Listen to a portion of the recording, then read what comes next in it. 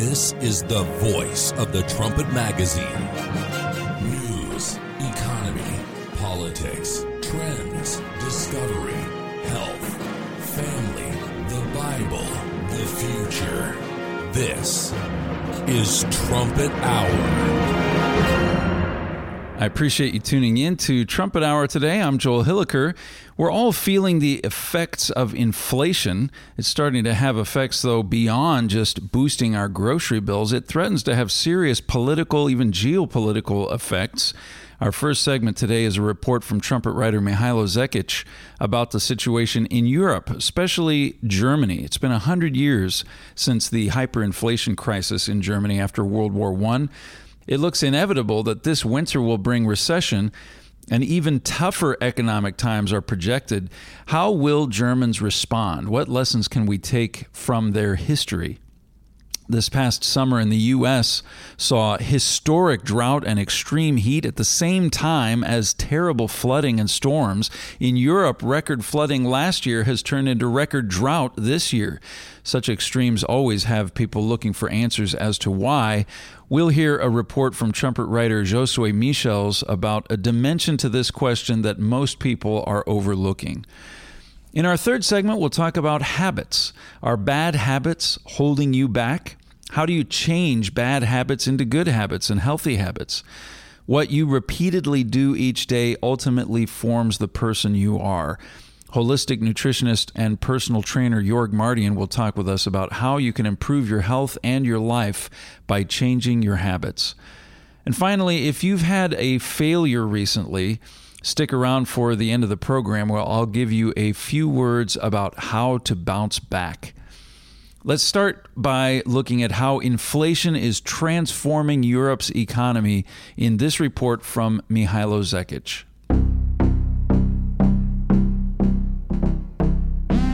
Inflation has been in the news around the world for months now, as many major countries struggle to cope with high inflation rates. Major economies like the United States, Mexico, Brazil, the Eurozone, and the United Kingdom are all at rates of inflation above 8%. And inflation is becoming a bit of a boogeyman to blame for a variety of social ills, from the costs of fuel to heating to food. Perhaps many are tired of hearing stories about inflation over and over again. Perhaps it's a new reality to get used to. As miserable as inflation can make life, perhaps some think it's time to move on. Doing so would be hasty.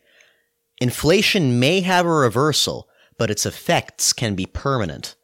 And inflation means different things in different parts of the world. In parts of Europe, for example, inflation is an especially dirty word. In countries like Germany, inflation brings back some painful memories. We're coming to the 100th anniversary of Germany's hyperinflation crisis. After Germany's loss in World War I, Berlin was desperate to keep its economy afloat and keep up with foreign reparation payments. Germany, however, didn't have much money to spend. The war effort sucked the economy dry. So, the only choice the government had was to print money. Lots of money. This caused a hyperinflation crisis that culminated in 1923. In January of that year, a loaf of bread would have cost about 250 German marks. By November of that same year, a loaf of bread would have cost 200 billion marks. That's a 2 with 11 zeros after it. Money became so worthless, people were using banknotes to wallpaper their houses or to burn in their stoves instead of wood.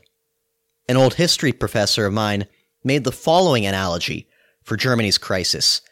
Imagine you're a young person about to board the train from Berlin to Heidelberg, a prestigious college town, to go to university. Before you board the train, you have enough money to cover tuition, housing, food, everything. But by the time you arrive, you don't have enough money to pay for the train ticket. That was how serious inflation was. Here's what famed British economist John Maynard Keynes said in 1919 regarding hyperinflation. Quote, Lenin is said to have declared that the best way to destroy the capitalist system was to debauch the currency. He was certainly right. There is no subtler, no surer means of overturning the existing basis of society than to debauch the currency. The process engages all the hidden forces of economic law on the side of destruction, and does it in a manner which not one man in a million is able to diagnose. End quote.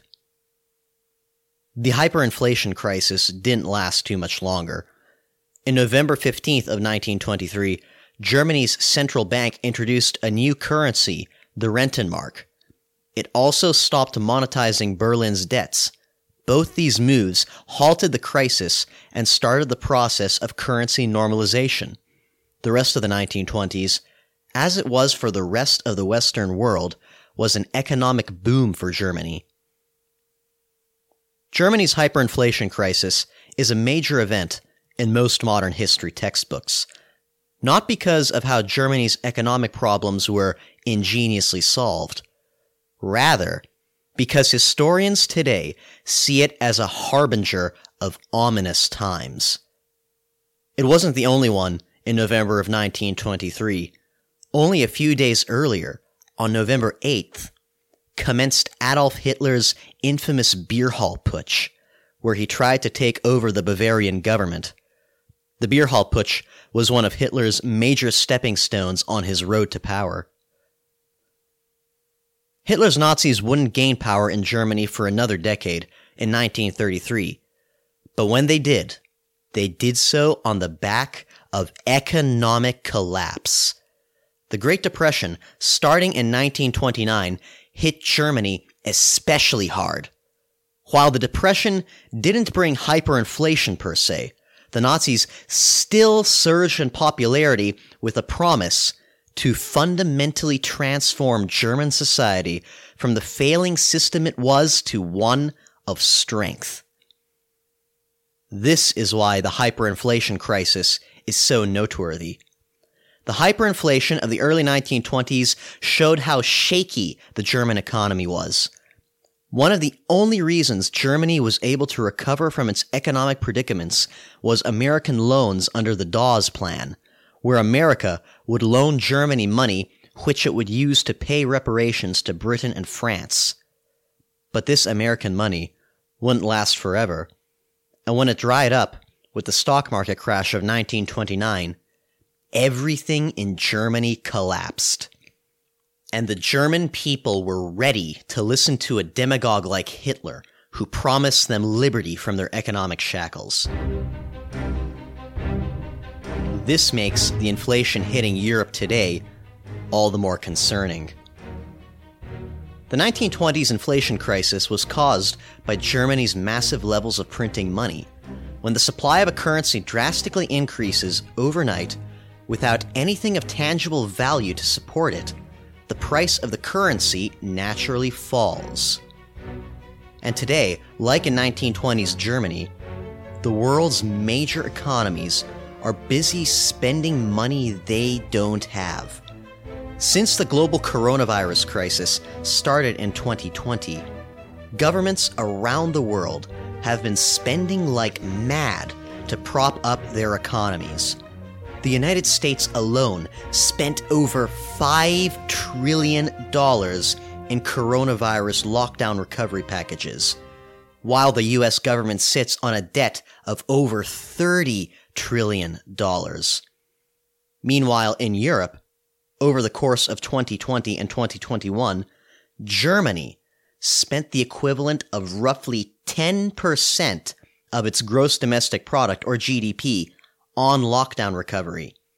France spent roughly 15% of its GDP in public guarantees in 2020 alone. In Austria, one 2021 financial recovery program alone is bringing Vienna a deficit of over 8% of its GDP Italy, whose debt-to-GDP ratio was roughly 150% last year, announced a scheme in 2020 to unlock an amount worth almost 50% of its GDP of liquid assets for coronavirus recovery. In Germany's 1920s hyperinflation crisis, America was there to bail Berlin out. This is not the case any longer. America's economy, with its $30 trillion plus debt, is even shakier today than Europe's is. Spiegel International published an article on September 22nd called Germany on the Brink. It describes the general mood many Germans are having to their economic future. Quote, that the German economy will slide into recession this winter is no longer really a question, and there is growing evidence that it could become particularly severe, with a tenfold increase in the exchange electricity price, numerous corporate bankruptcies, and a permanently damaged economy. The losses in prosperity, says economist Michael Fratscher, will be permanent. Germany, according to the forecasts, is in decline. This is uncharted territory for Germany. After nearly 2 golden decades of rising incomes, steady economic growth, and little unemployment, a tough decade is looming. End quote. In a country usually characterized by economic and political prosperity, these are unusual times. Germany is the European Union's wealthiest and most populous country. The Chancellor in Berlin is often considered the unofficial leader of the bloc. If Germany, of all countries, is struggling like this, it means circumstances are serious, and not just in Germany, but in all of the European Union. This, however, all begs a few questions. With no end in sight for inflation as of yet, who will Europe turn to? And what happens when circumstances get worse? What happens when recession turns into depression? Spiegel continues, quote, it's a dangerous situation, and not just from an economic point of view. Thousands have taken to the streets in protest in the cities of Leipzig, Magdeburg, and Pforzheim in recent weeks. And it's possible this is only the beginning. Politicians in all camps are warning of the possibility of a hot autumn, some of a winter of rage, referring to possible protests and unrest. Germany's domestic intelligence agency, the Federal Office for the Protection of the Constitution, which is tasked with monitoring extremism, has set up a working group to investigate if a movement is materializing. The fears are justified. People who feel left behind tend to gravitate toward the political fringes. Injustice, even if only a perceived unfairness, fosters populism and extremism. End quote. Much of Europe is already turning to, as Spiegel puts it, populism and extremism. Italy concluded its parliamentary elections on September 25th, and the Brothers of Italy Party, the successor to Benito Mussolini's fascist party, won the most seats. In Sweden's parliamentary elections earlier this month, the far-right Sweden Democrats won the second largest number of seats. Inflation isn't by any means the only reason people are being drawn to these kinds of parties, but economic mismanagement only helps delegitimize the status quo parties in favor of more radical alternatives. Europe's current economic woes are not on the level of the Great Depression. Yet. But, like the hyperinflation of 1923, they are a good sign that far, far worse times are yet to come. Historically, Germany's final solution was to turn to a strong man, and if historical parallels mean anything, this suggests another is coming. The trumpet has been watching for the rise of a European strongman for decades. We focus on this trend because of Bible prophecy. Passages like Revelation chapters 13 and 17 prophesy of a strong European empire in the spirit of ancient Rome to come on the scene right before the second coming of Christ. Daniel 8 verse 23, meanwhile, talks about this empire being led by a king of fierce countenance and understanding dark sentences, or as a Revised Standard Version puts it, one who understands riddles. Verses 24 and 25 talk about him having mighty power and that he would eventually even destroy many. He would be in the mold of his predecessor ruling Europe, Adolf Hitler. That man hasn't appeared yet, but the circumstances that brought Hitler to power are taking hold of Europe, especially Germany, again. It won't be long before people look for somebody, anybody who understands the economic riddles plaguing them to deliver them. The Bible prophesies that when this man comes, he's going to rock not only Europe, but the whole world. To learn more, please request a free copy of thetrumpet.com's booklet, Germany and the Holy Roman Empire.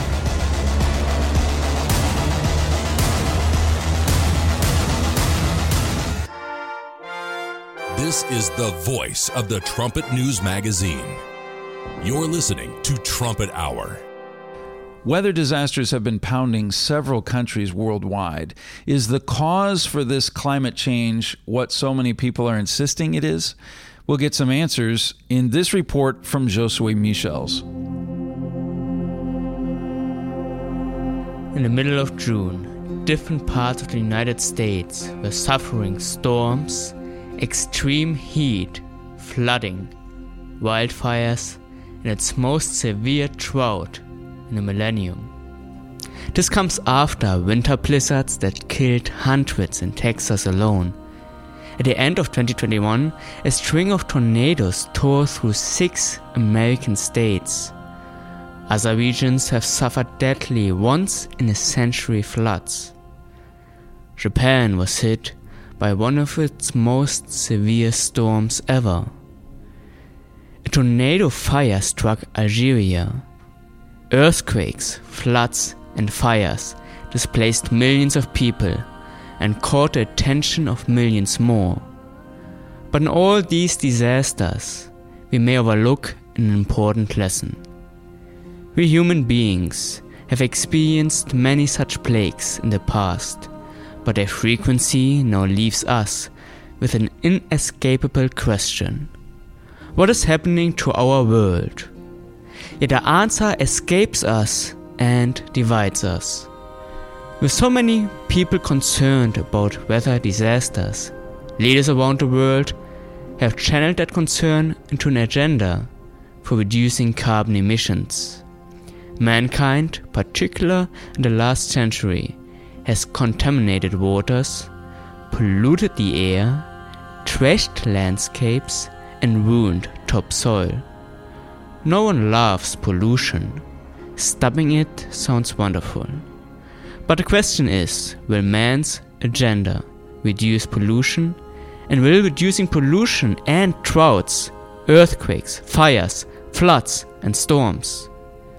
Many people who themselves are in favor of finding ways to reduce pollution say that the agenda of reducing carbon emissions is unscientific.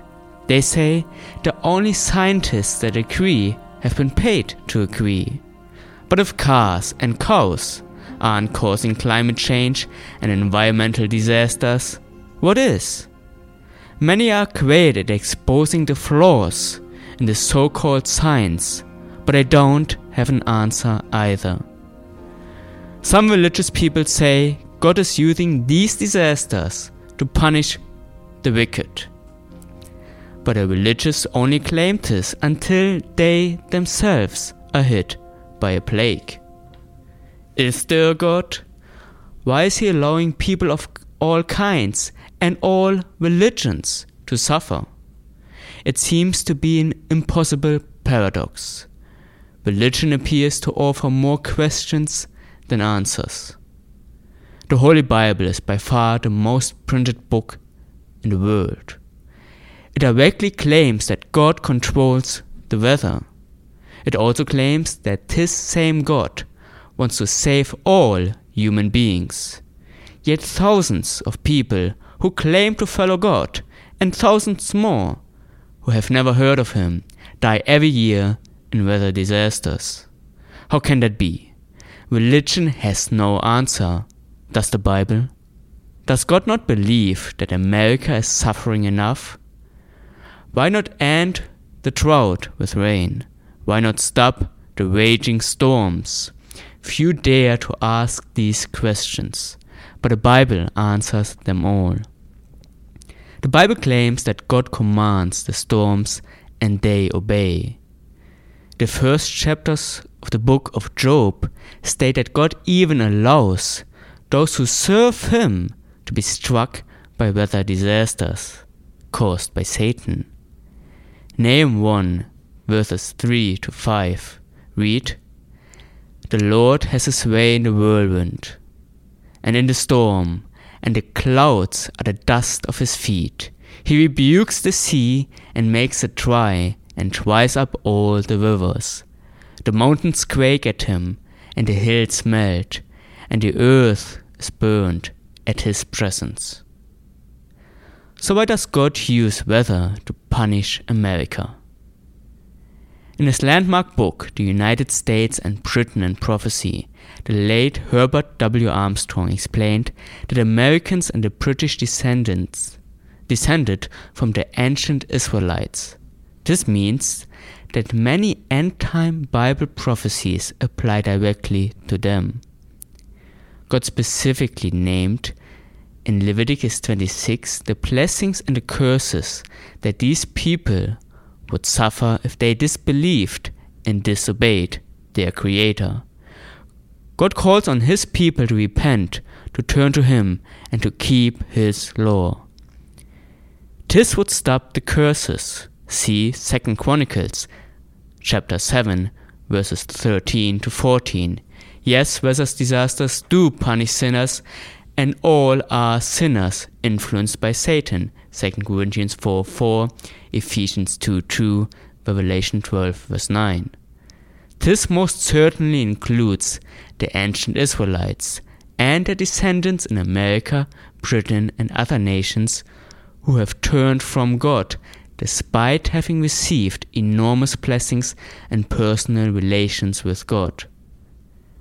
Job, however, was far more righteous and successful than people are today. Yet, mainly through suffering from disasters, he came to realize that his righteousness was worthless. And his only hope was true repentance, as we can see in Job 38 to chapter 42. God had blessed him greatly.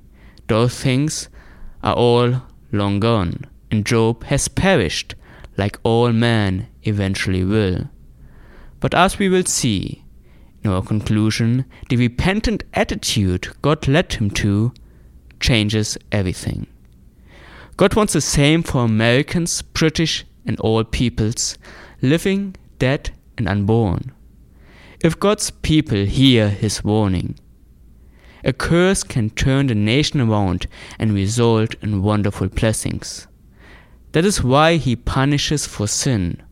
The Bible records repeated examples of God teaching Israel by removing plagues and other threats when the nation repented. But what about the many, many other nations that have had no history with God? What about all those who have actually died in the plague? Scientists have no answer, neither do religious people. They presume that those who have died, especially if they died not believing in God and Jesus Christ, will perish permanently. But as Trumpet Editor-in-Chief Gerald Flue explains in his booklet Nahum, an End-Time Prophecy for Germany, there's more to it. And I quote, "God wants this world to learn that He controls nature. Many natural disasters are anything but natural. Soon arrogant man will learn this lesson very deeply." End of quote. God's chosen nation Israel has a chance to repent, but so does the entire world. The Creator of human beings wants all men to learn that He controls the weather. Accepting this fact would revolutionize our societies. We have plagued ourselves with sin, greed, immorality, perversion, contamination, war, and more. The weather, which God controls, is getting our attention, but God Himself is not. We continue to ignore, disbelieve, disobey, refuse to repent, and we perish. Last year, Germany experienced record floods that killed more than 150 people. This year, the same area is experiencing record drought. God hopes that the German people will repent and give specific prophecies that show what happens if they don't. As Mr. Flue explains, Germans today are ancestors from the late Assyrian Empire. The book of Nahum contains a message to this group of people. Part of this message is that He dries up rivers. The Bible reveals that if the German people reject God's call for repentance, they will trust a man who will lead them into a catastrophic war and great atrocities. In Nahum 2, verse 13, God prophesies that He will punish Germany, saying, "Behold, I am against you, says the Lord of hosts."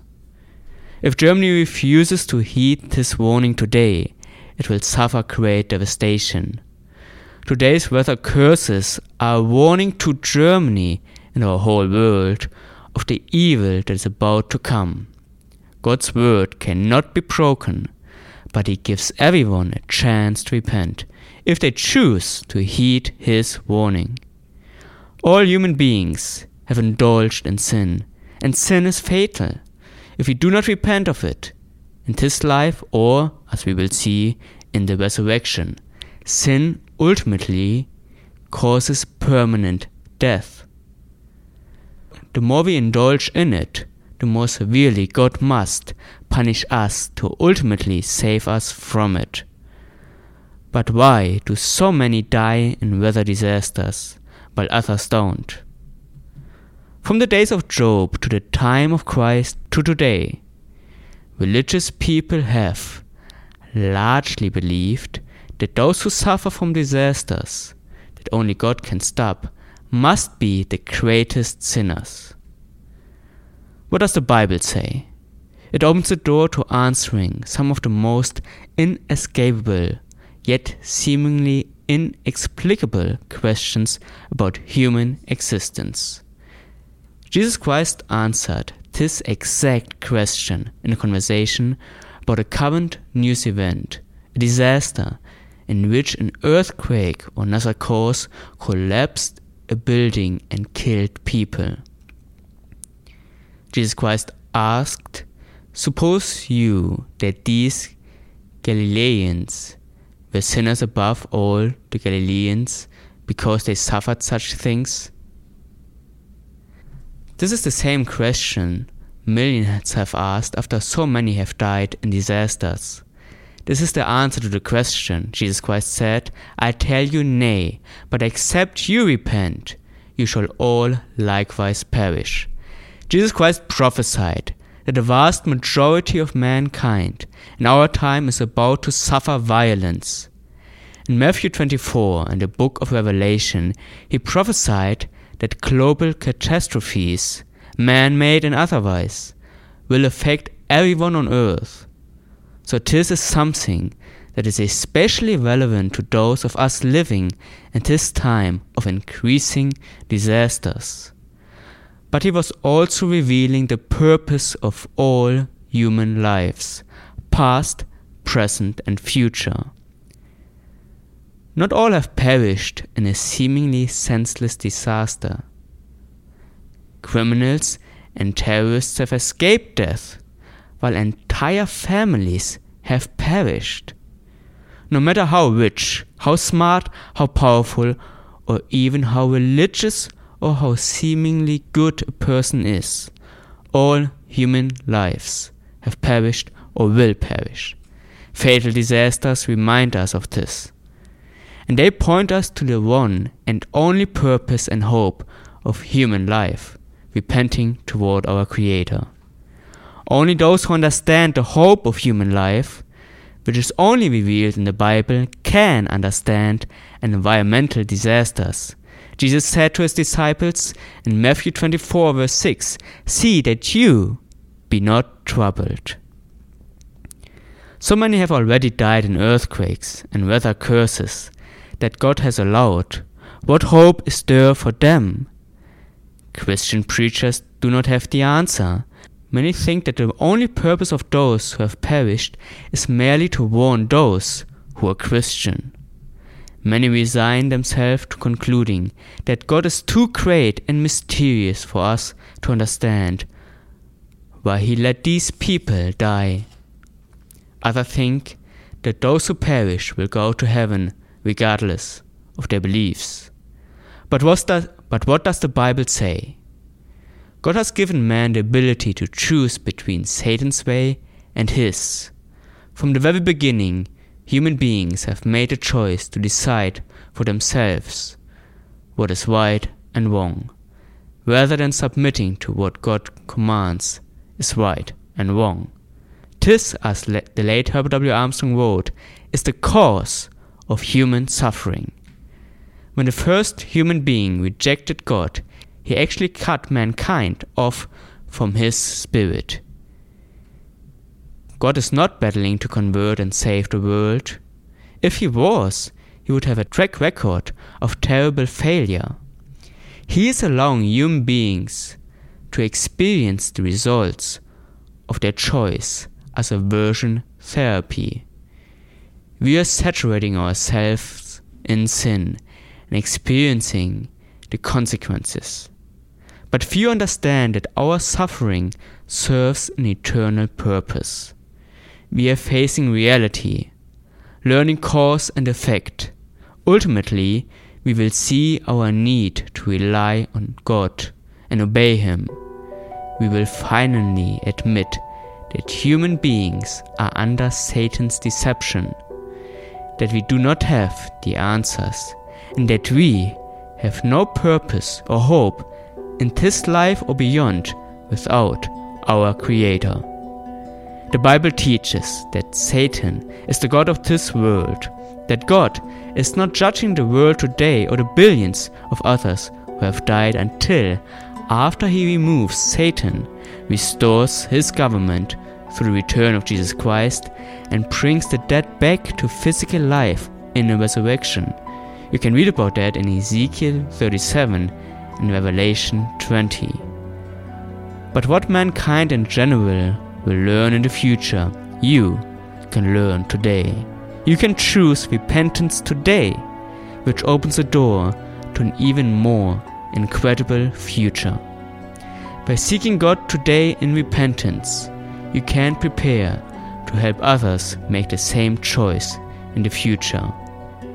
To start your study, request Why Natural Disasters and Repentance toward God.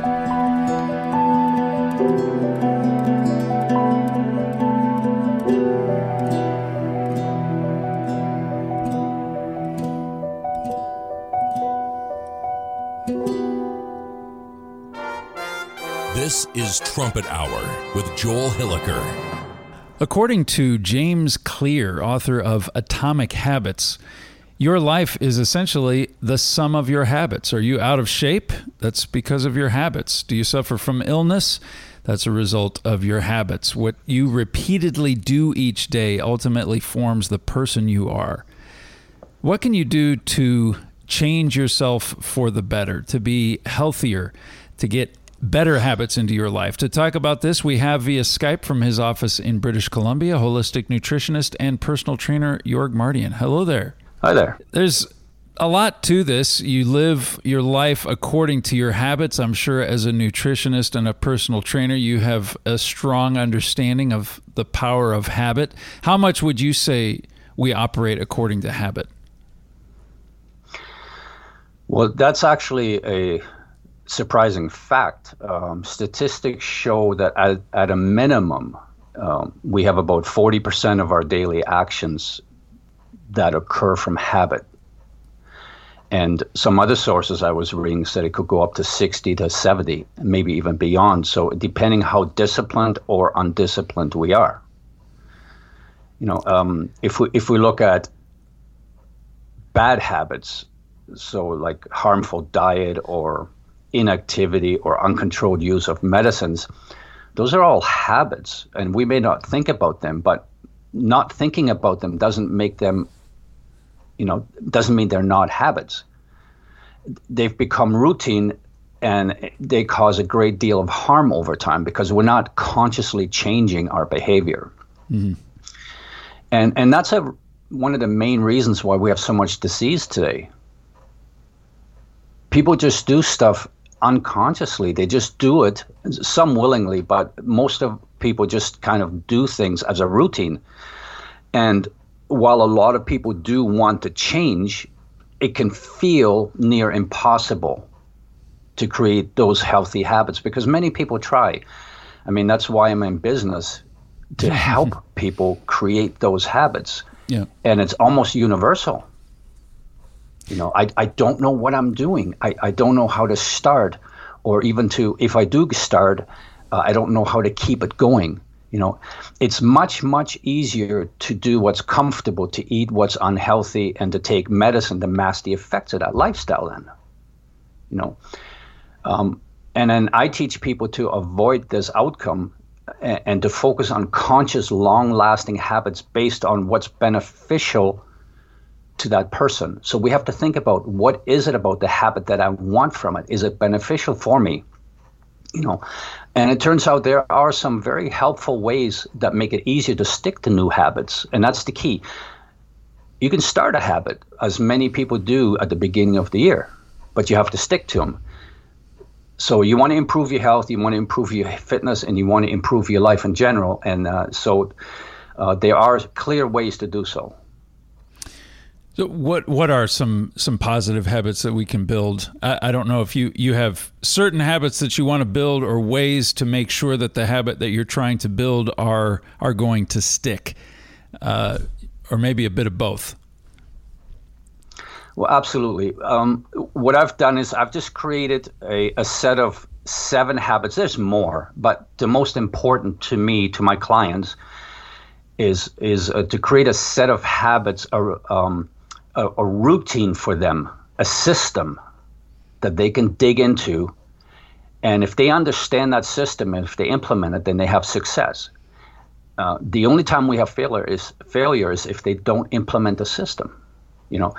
So my first one that I always tell people is, you have to have a vision.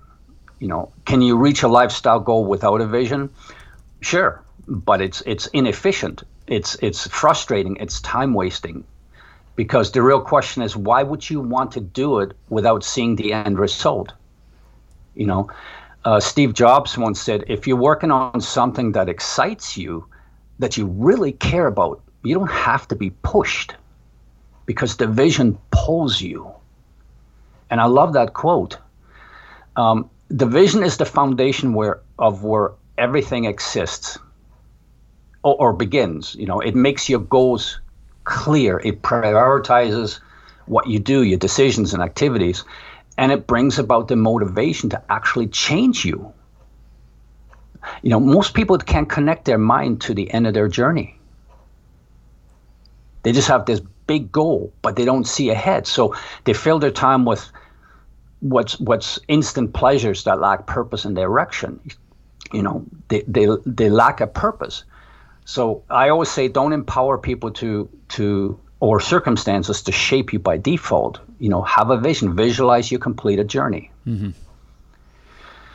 The second goal that I give people is to set a mission statement, and that's critical. You don't want to go through life on autopilot because your health suffers. Most people do that. Highly motivated individuals, if you study Navy SEALs, for example, they always set themselves a personal mission statement, and that guides them through any obstacles that they encounter.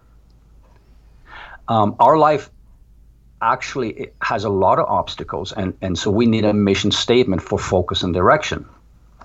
So my mission statement to a client might be, I might say, okay, here's your mission statement. I will look after my long-term health by regularly exercising, by eating well, by limiting the intake of anything that may be harmful to my body. By doing that, I'm going to lose about 20 pounds and feel better in 6 months. Now, what did I do here? I made that statement crystal clear. Mm-hmm. I used strong, assertive language. I made it measurable, realistic, and attainable. It's not going to make the decisions easier, but it's going to help propel in the right direction towards the long-term outcome. Yeah, that seems like that could be, it would take quite a bit of thought to crystallize that vision that might be more hazy into something that is very, very specific, very manageable, and something that can guide you day to day. That's right. You have to sit down, write it out, and then make it something that you believe can happen. But it has to be there, or else you don't have that focus. And that brings me to number 3. Stay focused. Because what is the statement? It's been 80% of results come from 20% of action. Mm-hmm. That's a great statement because most highly effective, successful people in history have been focused specialists. So Einstein was focused on physics. Elon Musk was largely focused on technology. He became an expert in it. Shakespeare was focused on writing. They became great on what they focused on. So focus is an important factor in determining whether you'll achieve a goal or stick to creating a habit. Here's the problem, though. Life is going to throw a lot of distractions at us. And so focus is disrupted quite easily today. And especially today with all this technology that we encounter and, these bits and bytes of information that take our attention away from what we're supposed to do. There's another quote by John D. Rockefeller, and he said, many people fail to achieve big things because they lack concentration, or the art of concentrating the mind on the thing that has to be done at the proper time and to the exclusion of everything else. Mm-hmm. That's a great way to look at focus. And that means the person who's highly focused does few activities. And so he has a lot of time focused for each activity at one time. An unfocused person has the same amount of time, but he's just scattered and he starts doing too many things at the same time. So he's not focused. So I would say focus on getting the proper amount of exercise and eating right. If that's your goal, focus on that goal, and then you're going to meet success. Yeah, that is the challenge, isn't it? When you've got a lot of things that are demanding your time and attention and pulling you in a lot of different directions to carve out that focused time to be able to devote to that. Yeah, that's correct. It is a challenge. Life is a challenge. Another big goal is having too big a goal. People come and say, I want to lose 60 pounds. Okay, great. How are you going to do that? That's a big goal. I mean, it's great to dream big, but not so big that your goal is unattainable. Getting back to that book by James Clear, Atomic Habits, he introduces a principle in there called the aggregation of marginal gains. I just love that. So instead of focusing on your 60 pounds and getting frustrated because you don't meet it fast enough, focus on small sustainable habits. Mm-hmm. So I tell clients to target on milestones that are smaller goals on the way to meeting your mission statement, your overall mission statement. But you want to target 30 days at a time. So, for example, when you're trying to get into shape, introduce small changes of eating. Maybe eat somewhat less daily and exercise more regularly. Those are small changes. Everybody can do that. I mean, my goal isn't, I want to lift weights until I'm super strong and I can lift the truck. Well, that's focus on small gains. I want to lift weights so I can get healthy, and I'm going to do it day by day. And, I'm just going to write down how much I can do each day and what my improvements are. Well, you're not going to get frustrated with that. Mm-hmm. If your goal is weight loss, aim for reasonable 6 to 8 pounds a month. You're not going to get frustrated with that. And if you don't meet that exact goal, just next month is another month. They're just meaningful steps that are important for motivation to keep motivated on the way to your larger goal. Mm-hmm. Another step is become uncomfortable, and that's a crazy concept for some people, being uncomfortable, because they have an aversion to discomfort. So we have this uncertainty with change, and we love the status quo. But I tell my clients, if you don't have room to fail, you don't have room for growth. You're going to have to make discomfort the game plan, because it's going to compel you to push your boundaries. And so exercise is such a scenario, because you're going to get uncomfortable as your muscles ache during the strengthening process. That's a fact. There's a lot of short-term pain for long-term growth, suffering for what your goal is. And by suffering, I mean it's just going to be a little uncomfortable. Moderate muscle aches, that's fine. It's a signal your body's getting into shape. Punching past tiredness, okay, that's just a way to reappraise discomfort. Not as something that you want to avoid, but as a sign of achievement. Mm-hmm. That's it. And those again become motivating cues. Yeah. Yeah. Time is another issue, being time oriented. We all start with 24 hours, but effective time management is deeper than just a list of tasks. You want to use time to transform how you spend your day and how you develop self-control, so that you can use that time to maintain good health. For example, daily workouts and good nutrition might not seem urgent today. Like if you don't use your time, that doesn't seem urgent, but tomorrow you're going to have consequences. Start today. When you assert yourself control over every day, you find that your level of productivity towards that goal increases.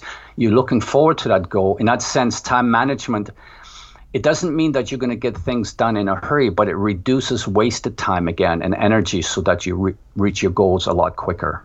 Mm-hmm. So, and the last one that I have, I know you're going to be big on this one because build willpower. And I know you have a lot of tasks at hand that you do every day. Willpower is really our cognitive strength, the ability to flex our mental muscle. And that's a word today that's not very much loved, willpower. Some experts say it's a finite resource, and if we run dry, we make bad decisions. There is some truth to that, but you can also improve your self-control by doing exercises or eating better. Any act of regular self-control will gradually increase your self-control muscle and make you stronger. If you don't use your self-control, it's not going to get better. Mm-hmm. There are several habits that will broaden that comfort zone. So if you're going to do something like, say, a lifestyle change, get down to the business at hand. Do it. If it's unpleasant to you, do what's hard or unpleasant first and stick to it until it's done. That's the key. Yeah. I'm reminded of an article that you wrote a few years back you can't change without it, talking about the importance of self-discipline. Yeah, I remember that. Self-discipline is a big part of it. And like I said, it's a dirty word today, but you can develop willpower just like any other muscle. You don't use it, it atrophies. So, I'll just end by saying you're never going to be out of shape or too overweight or too old to make healthy changes. Don't be discouraged. Just recognize that behavior adjustment is a challenge, and just look for habit changes that support those lifestyle tweaks. Do it consistently and often, and then it becomes a permanent habit. Yeah, I appreciate that. I think the value of consistency really is something that it's easy to underestimate. If you're just doing the same thing, you're drilling it and you're sticking with it, and you don't give up, you're going to be able to power through a lot of things that would fall by the wayside otherwise. Giving up is the end of the building of that good habit. So you gave us some really good ideas here, 7 keys to change our lifestyle to become healthier. We thank you very much for that. We've been talking with personal trainer and holistic nutritionist Jörg Mardian about building healthy habits. He's working on an article that you can watch for at thetrumpet.com. I'll also link to that older article that he wrote, You Can't Change Without It. Thanks so much for your time, Jörg. It's been my pleasure.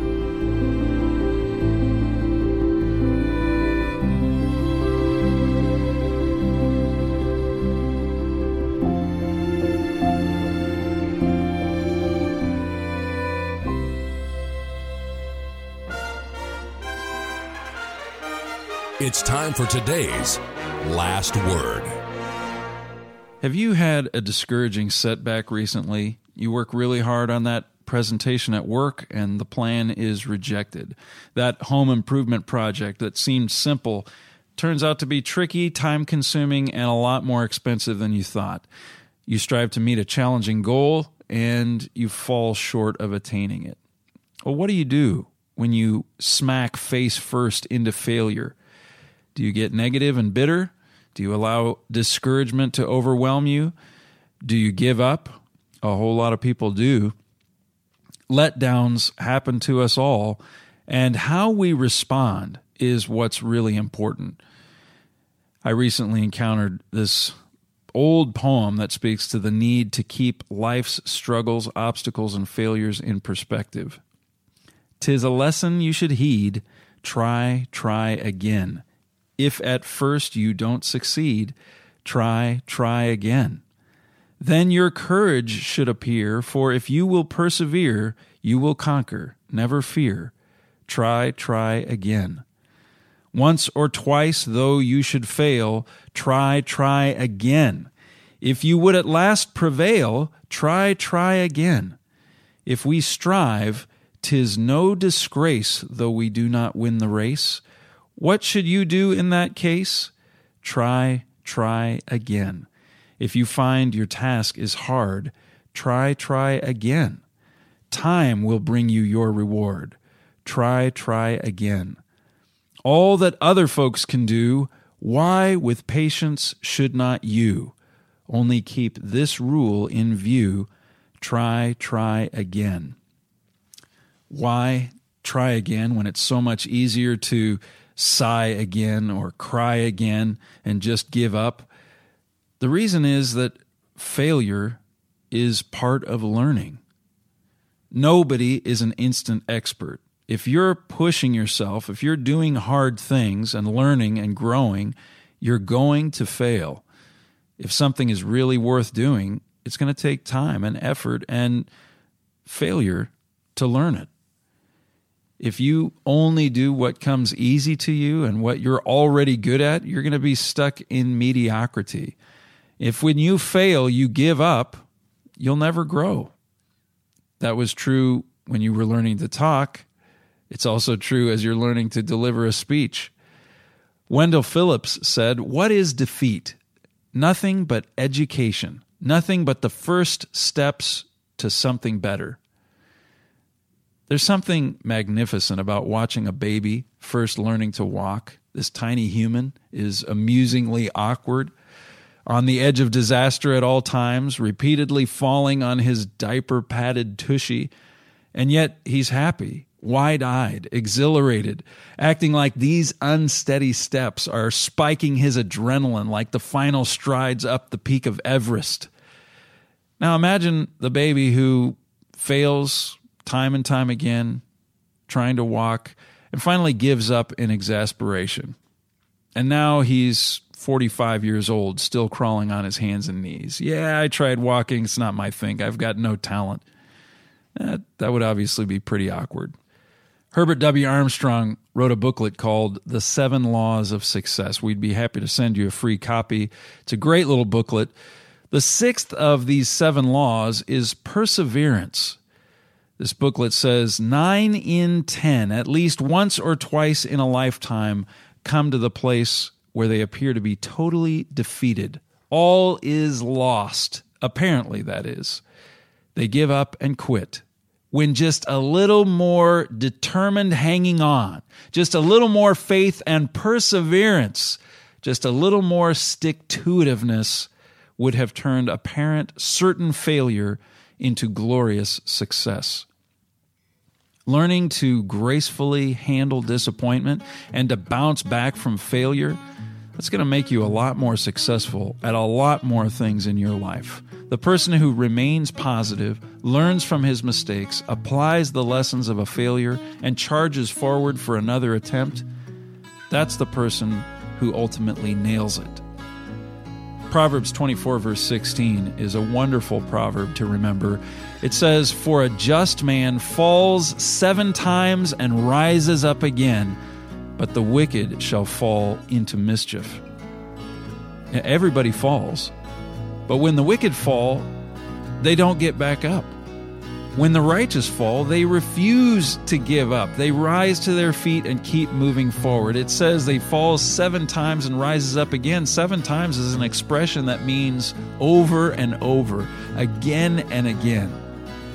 Psalm 145 and verse 14 gives another scriptural promise to keep in mind. It says, "The Eternal upholds all that fall and raises up all that be bowed down." When you fall, God will revive you. When you're discouraged, He will pick you up and encourage you, just like a parent who is excitedly helping his toddler learn how to walk. So, you failed.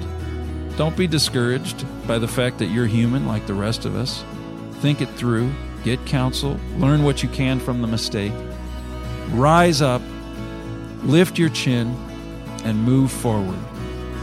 The harder you work for something, the sweeter it'll be when you achieve it.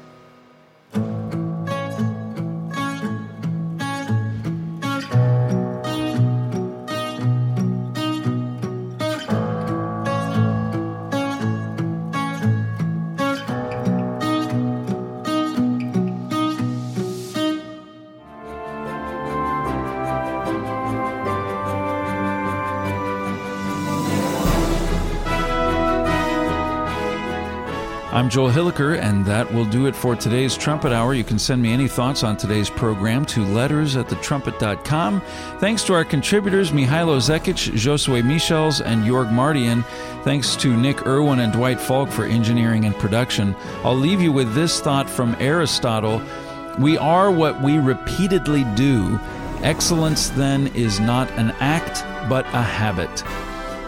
Thank you for joining us on Trumpet Hour. Until next time, keep watching your world.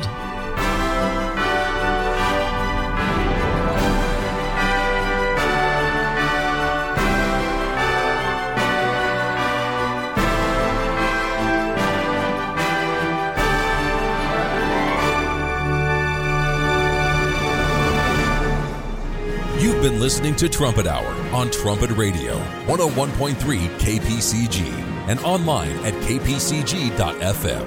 Understand your world.